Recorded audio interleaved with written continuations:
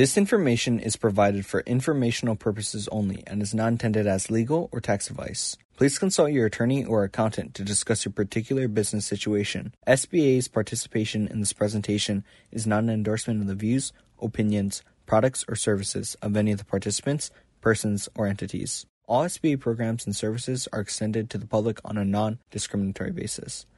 This information is as current as October 1st, 2020. Aloha, everybody. I'm Evan Leong from Brain Gain Hawaii, and welcome to today's Save Hawaii Jobs and Businesses PPP webinar for October 1, 2020. It's been a few months since our last webinar, so it's nice to join all of you once again. If this is fairly new for you, we have a resource folder with updated memos explaining the details of the PPP and loan forgiveness. Please make sure you review those documents before asking a question, since most of the answers are going to be in those documents. We have previous webinar videos and a podcast, and Buddy will post the links in the chat box for you to click on as needed. So without further ado, let me please introduce our team for today. For those of you who don't know, Jane Sawyer is now retired. She retired this summer. So please welcome Cynthia Yamasaki, who is the Outreach and Marketing Specialist for the SBA and our new champion for Hawaii small businesses. We have Darren Leong from the law office of Darren R. Leong, who's a specialist in employment law. Stacy Katakura is the CEO of Accumulus, which is an outsourced CFO and accounting firm. Jeff Harris is the senior named partner at the Torkelson Law Firm. Dwanil Malji is the VP Deposit Product Manager at Central Pacific Bank. He's in charge of their PPP loan forgiveness area. Sherry Menor McNamara is the president and CEO of the Chamber of Commerce of Hawaii and championing small businesses as well. Buddy Leong is the Executive Director of Virtual Student Experiences. He handles our communications backend and chat box. And Coco Leong is the Chief Marketing Officer for Virtual Student Experiences and is in charge of content, video editing, and the YouTube channel and podcast. Okay. Questions? We're going to take those during this webinar through the Q&A module only. If you post it in the chat box, we're not answering it there. You can upvote the questions once they're in the Q&A module, and we'll do our best to answer those questions. But obviously the ones at the top, we'll try to do it first. This is a fully volunteer effort. No one here is being paid for the free pro bono work that's being done to help as many small business Hawaii employers as possible. Our focus is to save jobs and save businesses. Okay, disclaimer for today, legal disclaimer is this information is provided for informational purposes only. It's not intended as legal or tax advice. Please consult your attorney or accountant to discuss your particular business situation. SBA's participation in this presentation is not an endorsement of the views, opinions, products, or services of any of the participants, persons, or entities. All SBA programs and services are extended to the public on a non-discriminatory basis. This information is current as of now, October 1, 2020. And let's get started with Dwanil Malji from CPB. Thank you. Thank you, Evan. Mahalo, everyone, for joining. Like Evan said, my name is Dwanil Malji, and I'm the VP and Deposit Product Manager at Central Pacific Bank. But over the last 6 months, I've been full-time working on the PPP project and now overseeing the forgiveness phase of the project. So just quickly on this slide, I feel extremely proud sharing this slide. CPB made the Forbes list for originating the most PPP loans by any lender by state. We processed a third of all the applications in the state of Hawaii. Our management made this a priority since we recognized the community was in distress and needed help. We had a great sense of urgency to make sure Hawaii got its fair share of funds since this was a national loan pool. Although the rules kept changing during the origination phase, at least in my experience so far, the loan forgiveness phase is far more complicated and burdensome and challenging. And to make it somewhat less painful, I would like to share some of the pro tips that we have experienced doing the pilot program over the last month and a half with our customers. First, the first tip I cannot stress enough, but you must take the time, and I'm talking to the customers directly, the borrowers, you must take the time to review the official forms and understand what you need to prepare. Because in the end, you are responsible for what you submit. To make the application process easier, we highly recommend everyone to do your homework beforehand. Whatever tool you may end up using, either you choose the the official phones directly from the SBA or tools created by organizations such as AICPA. Whatever works for you, make sure you do that beforehand so that you have a better understanding of what goes where and what supporting documents you would need. So when you're ready to apply, when your lender opens up their portal, you'll be in a better shape. Second tip, kind of a surprise, but all the customers so far that we have reviewed the application, majority of them did not realize that their payroll service provider actually created a PPP specific reports for them.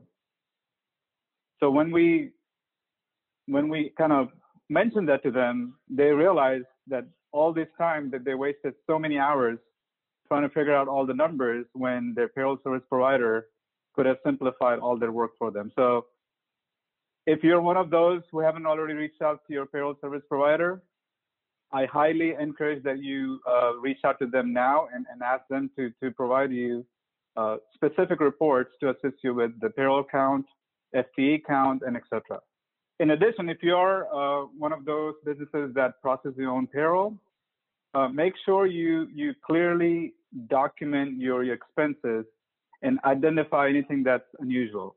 And one of the examples I would like to give you is compensation to owners. So most of the payroll service provider reports don't clearly indicate who the owners are. So as a lender, when we review their file, we have no clue who the owners are. So if we don't know who the owners are, it is extremely difficult for us to measure the cap, because the cap for the owner compensation is different than the employee. So again, as a tip, when you prepare your documents, please clearly indicate who the owners are, or if you have any unusual situation. That way, when the lender reviews the supporting documents, it will avoid the back and forth. Third, again, it kind of goes without saying, but organize, gather your supporting documents, and save a digital copy of each document with the appropriate file name. Again, it just makes it easier from the lender standpoint when you organize and upload all the documents and they're clearly labeled, because we're expecting 10, 20 different documents for any given businesses. So to make the process easier, both for yourself as well as for the lender, as well as from SBA standpoint, because what documents you provide to us will eventually be submitted to the SBA. So just to make sure you avoid the back and forth, do the homework beforehand and make sure everything is kind of clear, organized, and ready to go. And this is just an example report that we've gathered from one of the payroll service provider.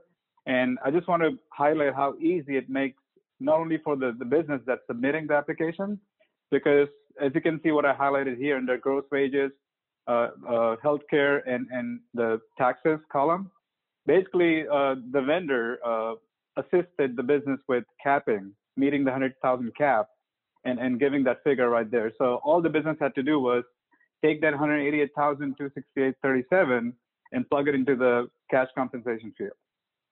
Same thing with the next field, which is the healthcare benefit, and so forth.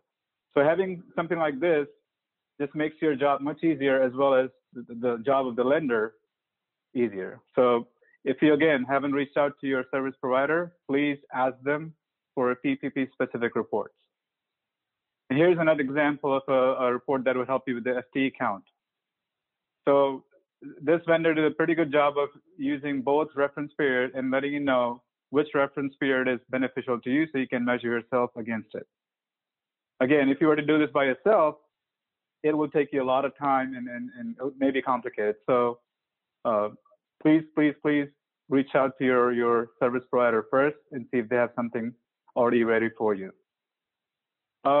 At least from CPV standpoint, one of the things that we have started to get a lot of questions on, and it's mainly to do with how the PPP loan originally was booked and the guidelines surrounding it. So when the PPP loan originally was funded, at that time, the customers or the borrowers had 6 months deferment. So their payments were due 7th month. And that's how all the systems were kind of set up. So what's happening now that they're getting to that 6 month mark, they are looking at the statement online, or they're logging into their app and realizing that the systems are showing that your payment is due in the amount.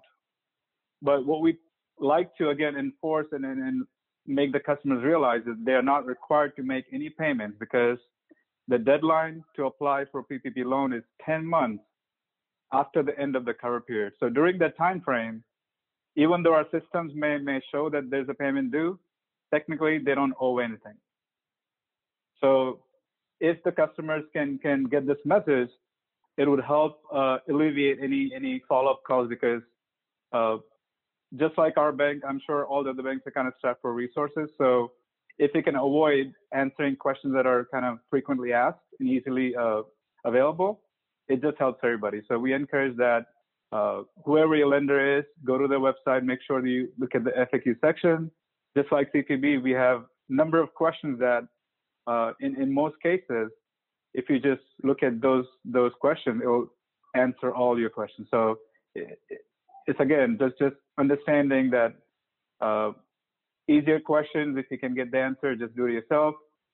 If the answer is more complicated, then of course you need to reach out to the lender and have them assist you with that question.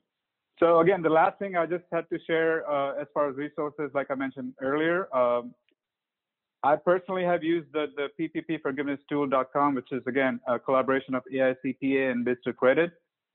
I think they did a pretty good job because they combined the worksheet with the dynamic form. So it makes it a really good experience for the customers that are trying and testing, because the same questions are going to be asked by the lender when they open the portal. So going through this exercise beforehand would be really beneficial for you, because it will better prepare you to know what numbers go where and how to answer certain questions. So I'll share the slide deck with Evan so you can post it on the Google Docs so you can reference the link. And again, I'm sharing the link to the official forms. So either you prefer that or the link, whatever suits you, you can kind of study upon and prepare yourself better. I'm also sharing the link to the most recent FAQs. Again, a lot of the questions and clarifications were kind of addressed. So if you haven't already looked at the FAQs, please do so. So that is all I really had to cover today. Thank you so much. Great. Thank you, Dwanil.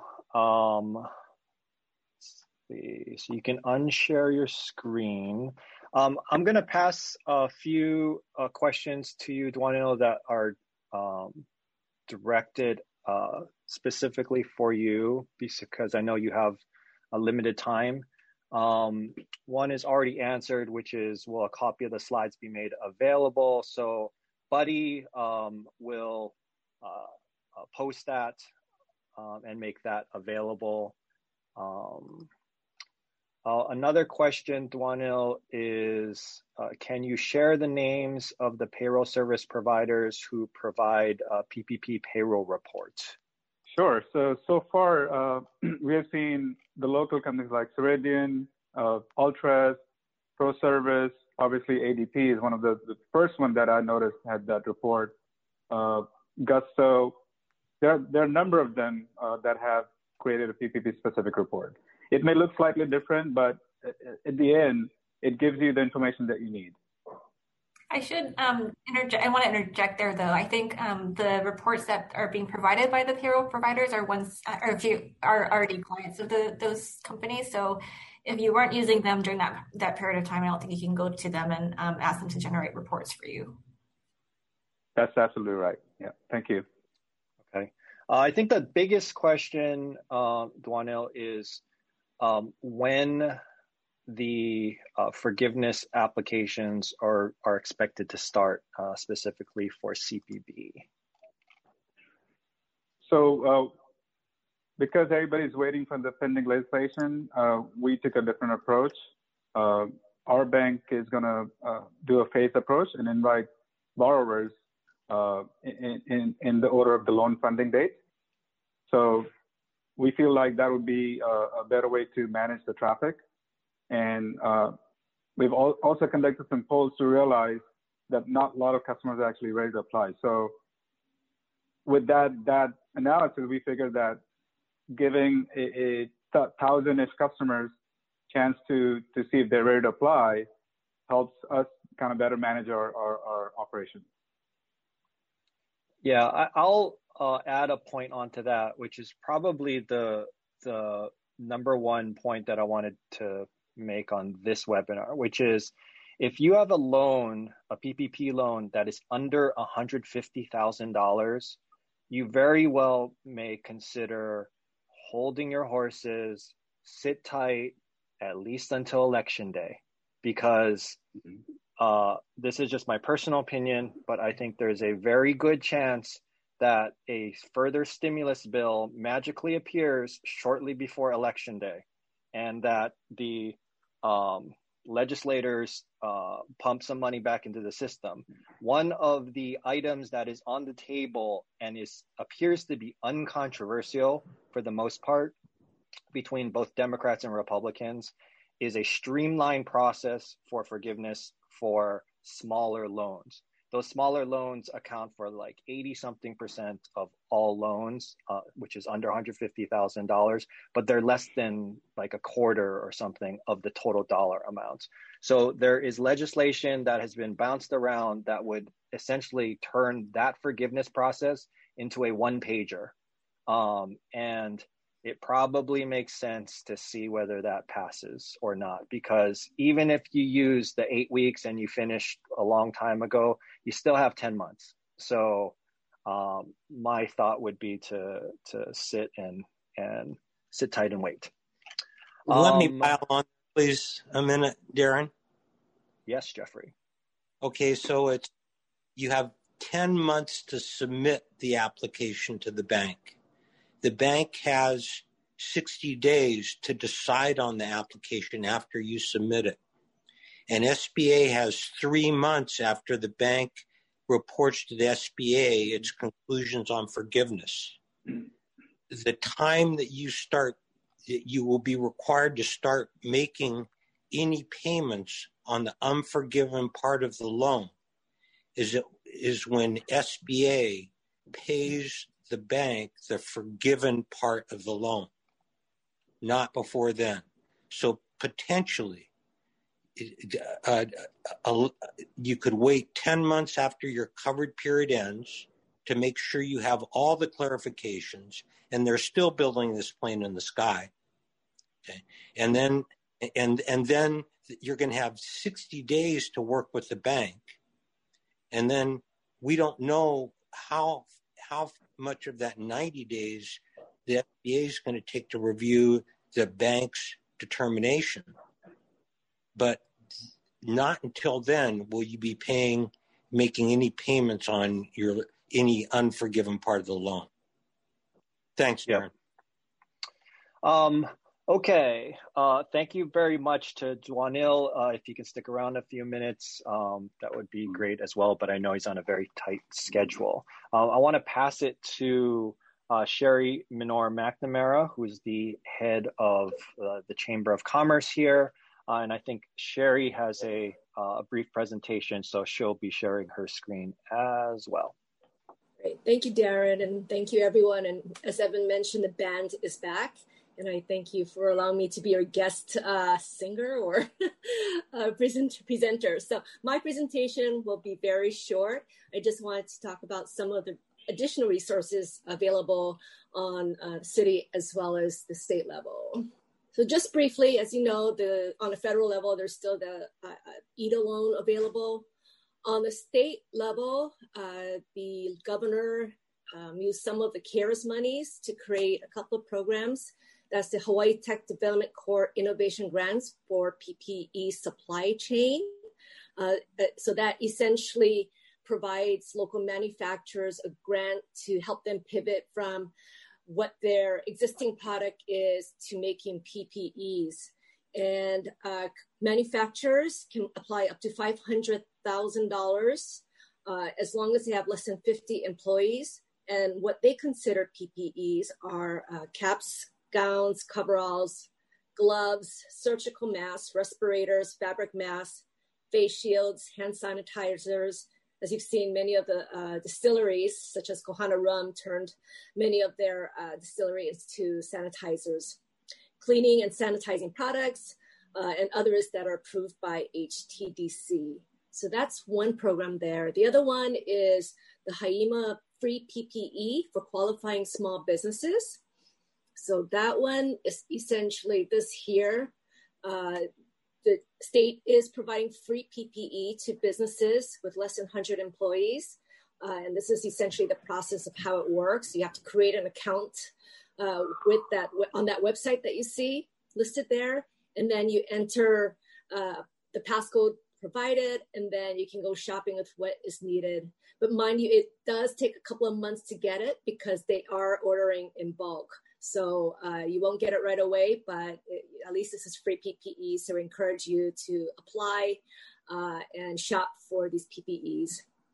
The other one, as you know, which received a lot of coverage, is the City and County of Honolulu Small Business Grant Program. Each county has their own grant program. My understanding is Kauai County already ran out. I believe there's still some funds available on Maui and Hawaii County. As for the City and County of Honolulu, they launched theirs a few months ago. The first criteria was businesses with less than $1 million revenue. And then they added more money, but they expanded the criteria to increase it to $2 million revenue. And most recently, they increased it to $5 million in revenue. And it provides those that already applied, they can reapply again.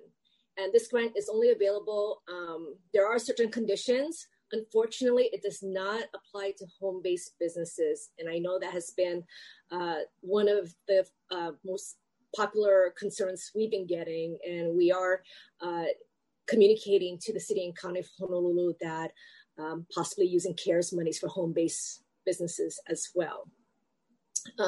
So it is, that did increase their criteria as well as the revenue base. So there's definitely opportunities there to get more monies. But those are the highlights of existing resources right now. And I do know that the state as well as City and County of Honolulu are looking at other programs to support small businesses. Thank you, Sherry. There are two questions right at the top of the Q&A that relate to the city's program. So why don't we tackle those before jumping back to PPP? And Sherry, either you can answer this or Stacy should be able to. The first question relates to the city and county program, and it's that the city has the new grant program for over $2 million revenues, which is what you just covered. But there's an exclusion for businesses that the business has not been reimbursed from other federally funded CARES Act paycheck protection plan or program or EIDL, et cetera. So the question is, if you got a PPP loan, can you still take advantage of the city program, and what is the interchange between the two? I can take that. So I think just as with the PPP and the EIDL, you can't use the funds for the same purposes. So if you have the PPP and EIDL and you've exhausted those proceeds, you can apply for reimbursement through the grant, just as long as it's not for the same expense. Yeah, it's a double dipping provision. Yep.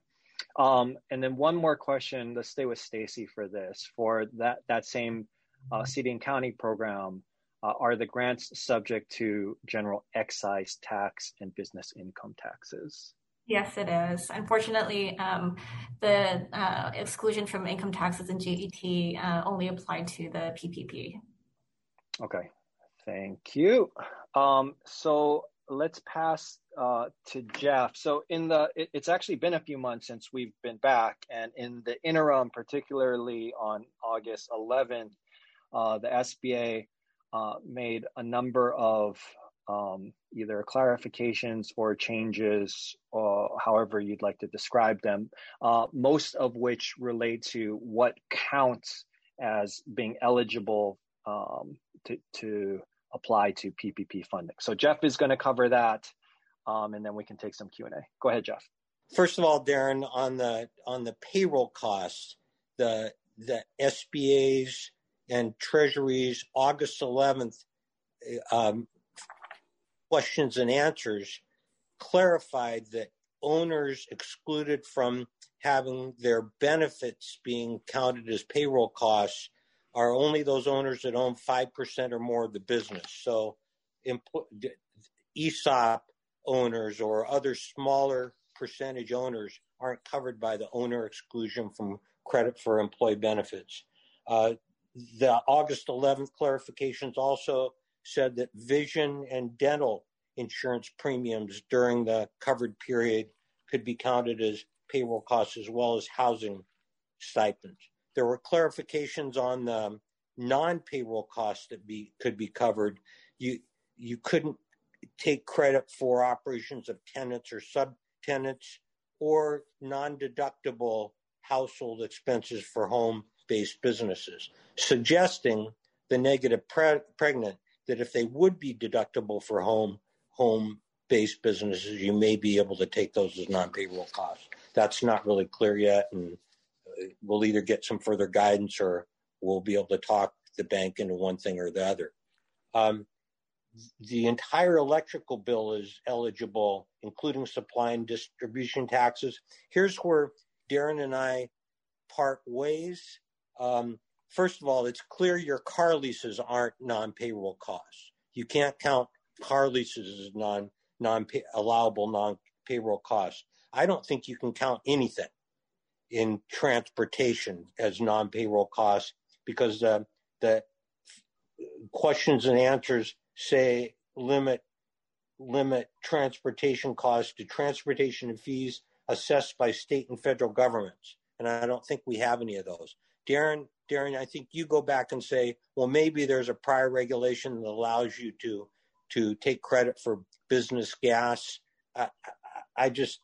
I'm not really comfortable with that.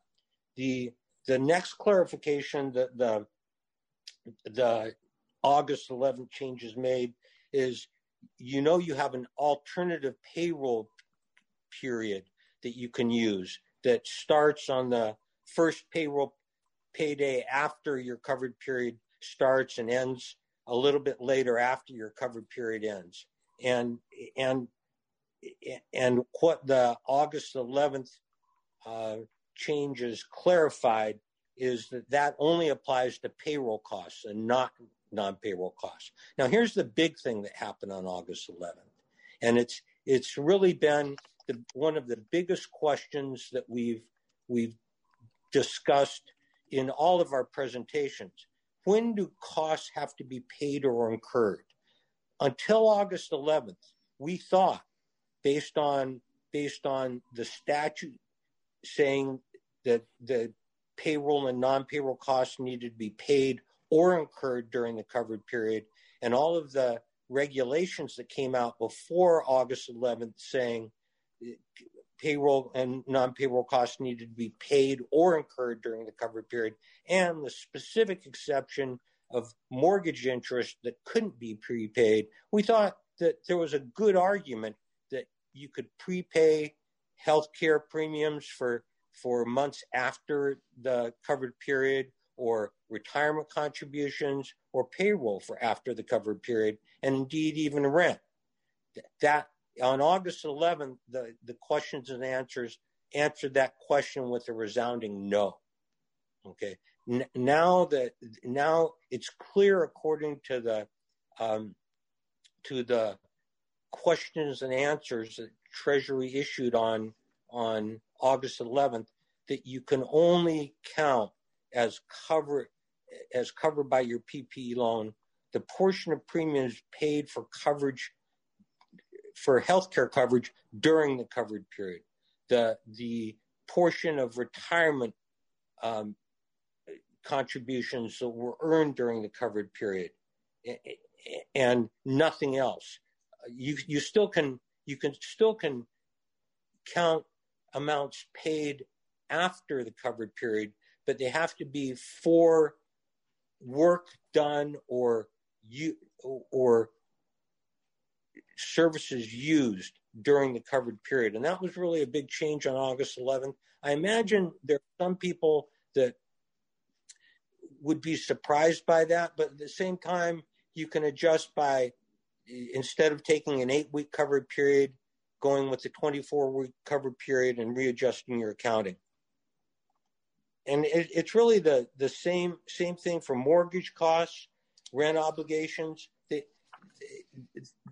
The allowable expenses are for those mortgage for the use of the property, mortgage interest for the use of the property during the covered period, rent during the covered period, for use during the covered period.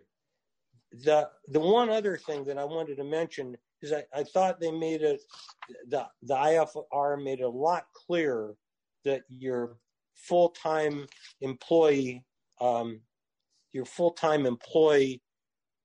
forgiveness would, the drop in the full-time employee count would not be implemented if you could show that the drop in the full-time employee account was due to our Governor Iggy and Mayor Caldwell's shutdown orders. And I think a lot of people are going to find that useful, especially if they go to the 24-week period and are able to show that they had that most of their drop in full-time employees, not paid, but full-time employees, was as a result of those shutdown orders. Thank you, Darren. That's really all I have. Yeah, let me just expand on that last point. There is some guidance on this exception to the FTE reductions, but probably a bit more is needed. What we do know is that the exception applies when a significant amount of the reduction in business activity resulted from a state or local government shutdown order, which is based in part on guidance from federal agencies.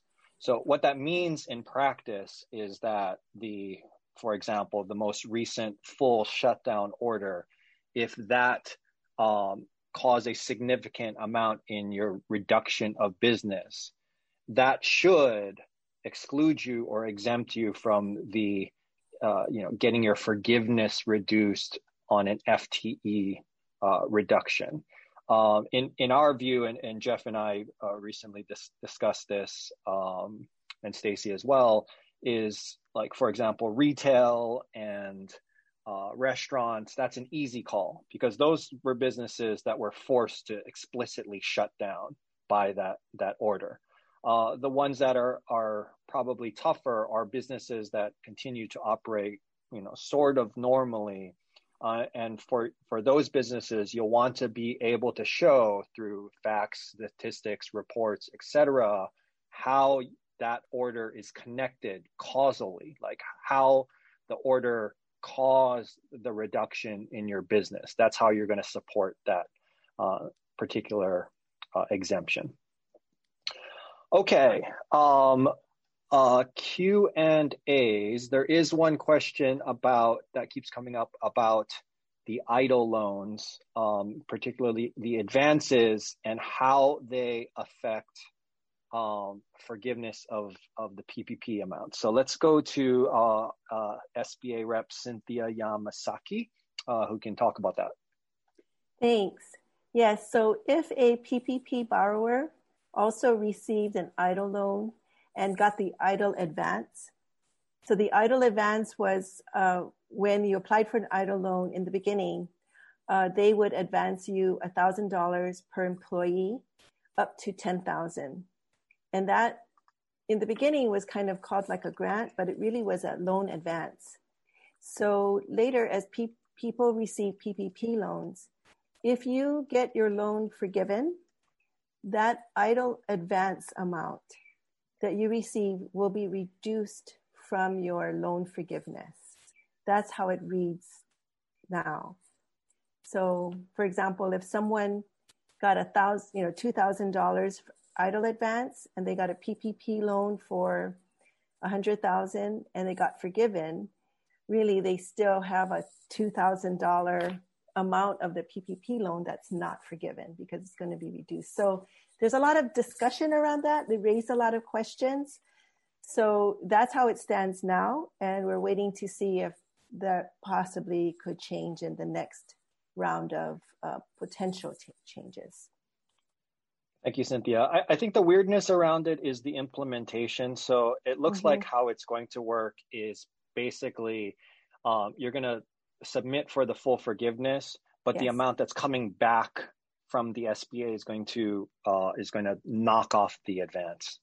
It's going to be less than the forgiven amount requested. So what that means in practice is you should still submit for the full forgiveness amount, but expect that your advance is going to be reduced from what you actually get.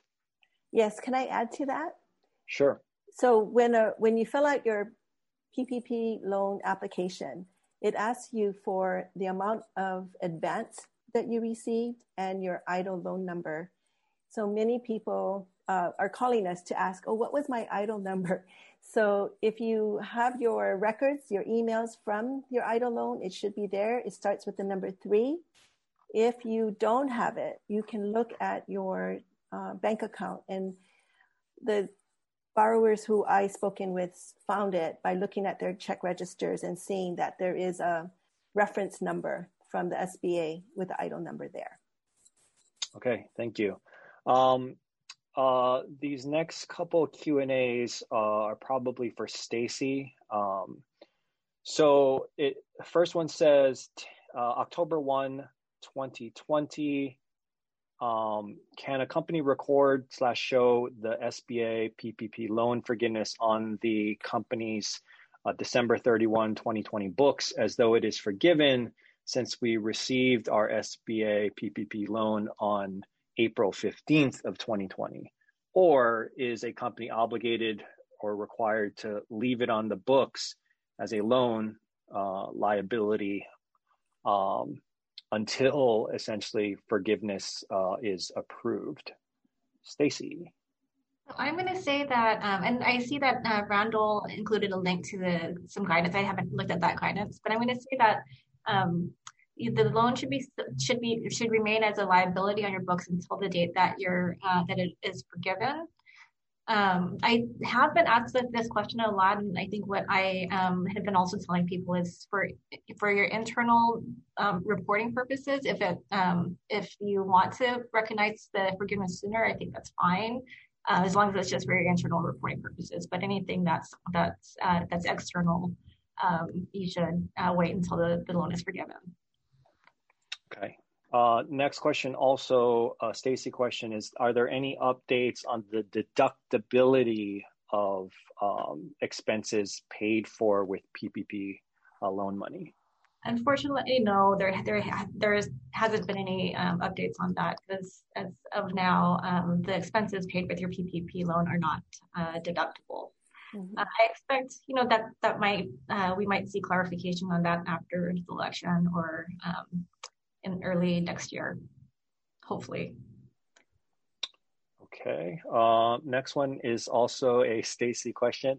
Today is the day for accountants to shine. What I am hearing is that the PPP forgiveness determination possibly may not be decided until late 2021, which is accurate depending on when the forgiveness app is submitted. If the PPP forgiven amount and covered expenses are not reportable on income tax returns, how will this impact filing of the 2020 tax returns? Actually, so the PPP forgiveness is not taxable, regardless of whether or not it doesn't. The forgiveness is separate from what you're reporting on your tax return. So I think you would want to try to extend your tax return regardless until further guidance is issued on the deductibility of the expenses as well. But yeah, I think I would just recommend that you kind of hold on and not file your tax return yet. Okay, I see Dwanil is still here, so I'll take advantage of that because I think the next question is up his alley. Example: we have paid 4 months of rent via check. When we digitalize, should we create 4 PDFs or just one PDF called rent payments? We have almost 100 entries on our PPP disbursement spreadsheet. Should we do a PDF for each entry or do one for rent, one for utilities, etc.? Dwanil, unmute.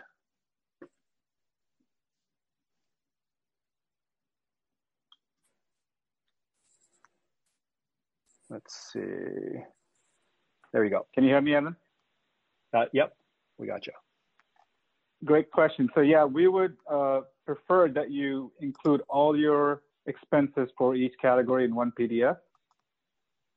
So all your rent combined in one PDF, all your utility in one if possible. Same thing with payroll, cash compensation. It just makes it easier for us to review all at once versus having to open 6, 7, 10 different documents and match up the numbers. Great, thank you. Next question, let's go to Jeff.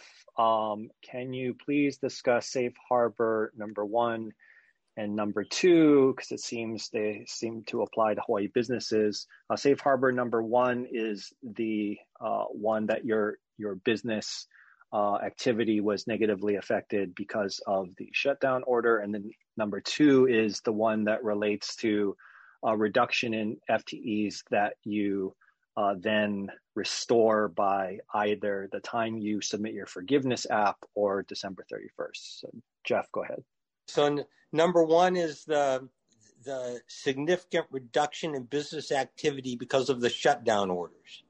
That if you lose FTEs because of that significant reduction in business, then that reduction in FTEs should not affect your forgiveness. If you're a restaurant that is doing everything for takeout with the chef and the maitre d' and not the 12 other waiters, then that's because your restaurant is closed because of the mayor and governor's orders, then that's not a FTE reduction that affects your forgiveness because it's obviously due to the shutdown orders. The shutdown order also includes the 14-day quarantine that is affecting your business. Okay, so on the next one, it's self-evident. If you bring back the employees that you had at the start of the year by the December 31st, if that's what the question's about, then you satisfy the exception to the FTE reduction. Darren, do you have anything to add there?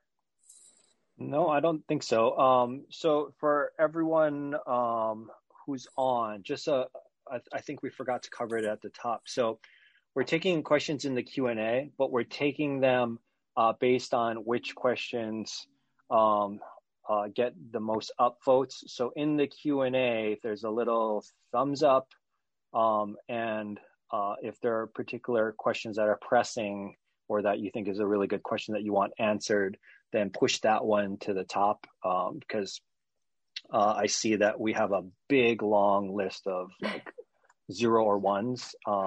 So I want to make sure that we use the last 15 minutes to cover the questions that are the most pressing. Okay, so next question, let's stay with Jeff. It's actually 2 questions, the second of which I think is the more difficult one. But Jeff, when taking the average of my salaried employees to see if I dropped below 75% or not. So we're talking about the wage reduction for forgiveness. Question is, do I leave out the weeks they were furloughed, or do I have to include all 24 weeks, which I'm presuming using a 24-week period? And then the second question is, if they have been laid off before the 24 weeks is up, do I use the number of weeks that they actually worked, or do I use all 24 weeks, which is going to show zeros, like 100% reduction for the weeks where they were laid off? Go ahead, Jeff. Karen, if they're not being paid when they're furloughed, the time that they're totally not working is not counted as a pay reduction. Okay, only the time with that. they're working. But if you pay them while they're on furlough, then that might be a different answer. But if you furlough the employees and you don't pay them, then that doesn't count against your 75% analysis. The short answer is if their pay is reduced or eliminated because they're not working, they're working less hours or they're not working, that doesn't affect the pay analysis. So I'm going to make the question a little harder. So if I have furloughed employees and what I'm doing is I'm paying for their health insurance, but I'm not paying their salary, do I have to include the time that they're on furlough as in the reductions? Maybe it's an unfair question, but go ahead. My opinion is no, because the regulation existing even before these most recent questions and answers said if you don't count a reduction in pay for the period they're not working, and that the healthcare would be a reduction. Just paying the healthcare would be a reduction in pay. Yeah. Okay. Next question. I'm a single member LLC sole proprietor. No employees other than myself. So you're going to fall under the owner maximums, which is $15,385 for the 8-week period and $20,833 for a 24-week period. Very good. It is good memory. Gold star. Is there a pared down instruction sheet on how to fill out, prepare for forgiveness? So I'll take this one. 2 points here. So there are 2 applications. One is an easy form application and one is the long form application. For the single 1-person shops, you're almost certainly going to use the easy form. But even for some of the businesses out there, you might qualify to use the easy form. To know whether or not you can use the easy form, the place you need to look is in the instructions. So the instructions, not the actual application itself. The instructions have 3 different scenarios at the very top of the instructions to see whether you might be able to use that form. That's point number 1. Point number 2 is the one I made earlier, which is if you're a solo, that means the maximum loan you should have is $20,833, which is definitely under $150,000. So because I think there's a real meaningful chance that loans under $150,000 by legislation to come, that they are made very easy for forgiveness, even easier than they are now. I suggest waiting a little bit to see if that legislation actually passes, because if it does, then you'll literally have a 1 page to submit to the bank and ask for forgiveness. Okay. Next question. I guess this would be Cynthia. I was advised to make a payment on my PPP in the amount of EIDL advance I received.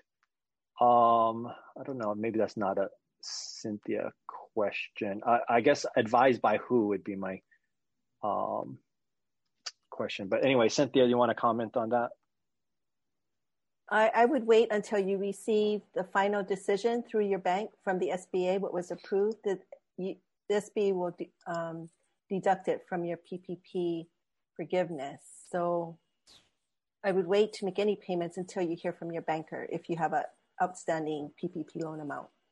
Yeah, I mean, I think what Jeff covered before, and the moral of the story is if you have 10 months to make to submit your application, and then it's going to be months after that before you're required to make any payments at all. And if there's a chance for the 80-something% that have loans under $150,000, there's a chance that forgiveness becomes very easy for those. Sit tight, just hold on, and let's see what happens.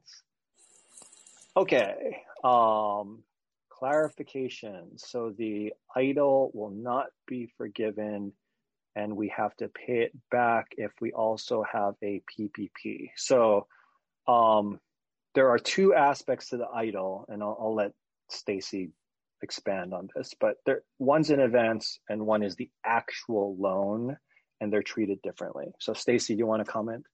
Sure. So it's just the idle advance that would not be, would reduce your forgiveness. If you have an idle loan, that doesn't impact your forgiveness. It's just the amount of the advance that you received. Mm-hmm. Next question is for Jeff, and this goes to the reliance on prior guidance issue.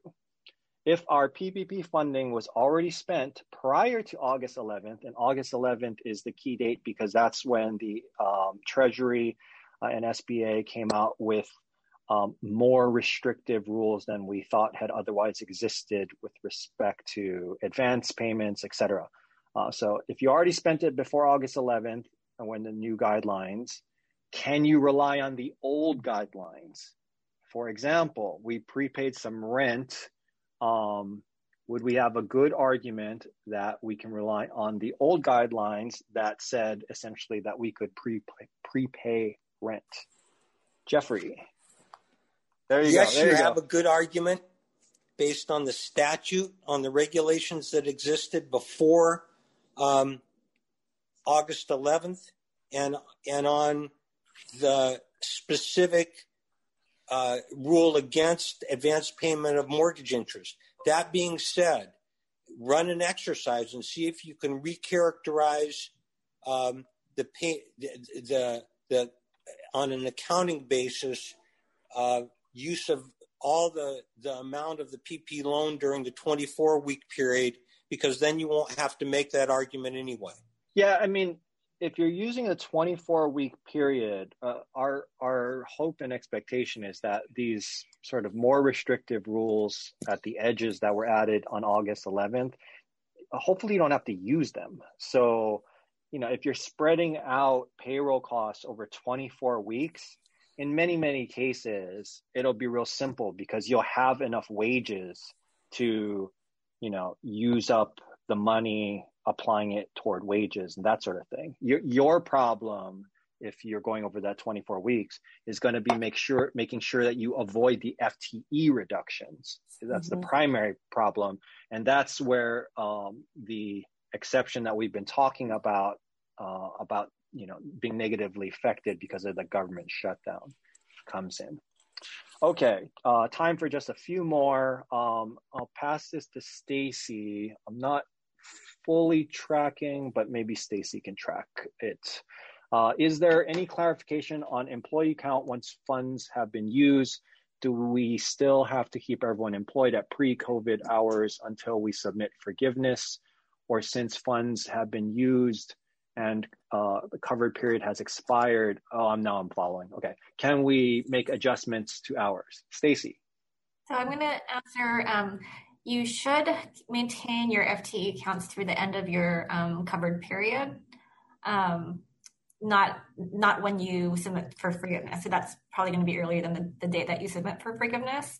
I think this is one of the areas, though, that are, if you are using the 24-week covered period, there's not, you're probably in a situation where your loan was sized based on 2.5 months of payroll.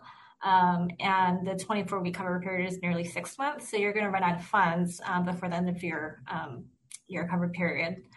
And there's not a lot of guidance right now by the SBA as to whether or not whether or not you're going to be required to maintain your FTE during that entire period. Stacy, let's stick with you. Does QuickBooks have any PPP specific extension or app extension or something that can be used for PPP tracking? I'm not aware of any. I think if you use, I believe if you use QuickBooks for payroll, you might be able to get a report from QuickBooks for your payroll costs. Yeah, I use QuickBooks, but I'm a bit of a novice, but you can run reports as long as you're itemizing rent and utilities and whatever it is that you're inputting as itemized into QuickBooks. You can run reports that just categorize those and lump them together for certain periods of time. You can export it into Excel documents that are sortable, and then you can also convert it to PDF. So that should make it much easier to put it into the format like Dwanil was talking about, where it's easy to upload into the CPP system. I would go Darren, if I may add something there. Yeah, of course. Yes, I think we had a handful of customers that do use QuickBooks. So it is not designed in the PPP format, so they would have to do extra work. For example, to measure the cap, they would have to kind of manipulate the data they export in Excel to get to that 100K cap for the employees that exceed. Plus, they have to kind of indicate the owner employees if there are any. So they would still have to do some extra work, but at least they'll have the most of the data they can download from QuickBooks. That makes sense. So essentially, once you export your QuickBooks for payroll, for example, into Excel, you would need to create a rule that, like for $100,000 employee, that it caps them there. That it if it's if the number is 125,000, that the rule changes that number to 100. Yeah. Okay. And I think what your example though, Darren, was for the non-payroll costs. You can sort your expenses in the non-payroll costs and write a report or export it to Excel. But I would think, and Dwanil, you can correct me or chime in, but I would think you would still need to provide copies of invoices and payment receipts for those expenses. That's absolutely correct. Yeah. Yeah. And this, we're just assuming this point, but I'll recover it anyway. The split between what you're allowed to get full forgiveness on for payroll costs and non-payroll costs, it did change to a 60-40 split, 60% payroll costs, 40% non-payroll costs, which is different than the original 75-25.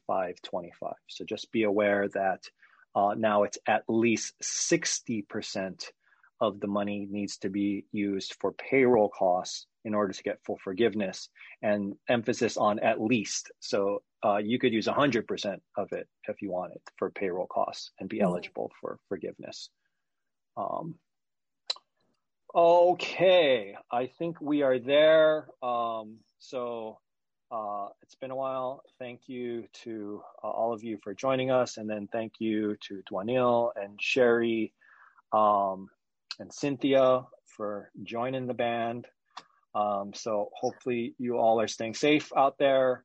And until next time, in the immortal words of Freakonomics, take care of yourselves and take care of someone else if you can. Take care.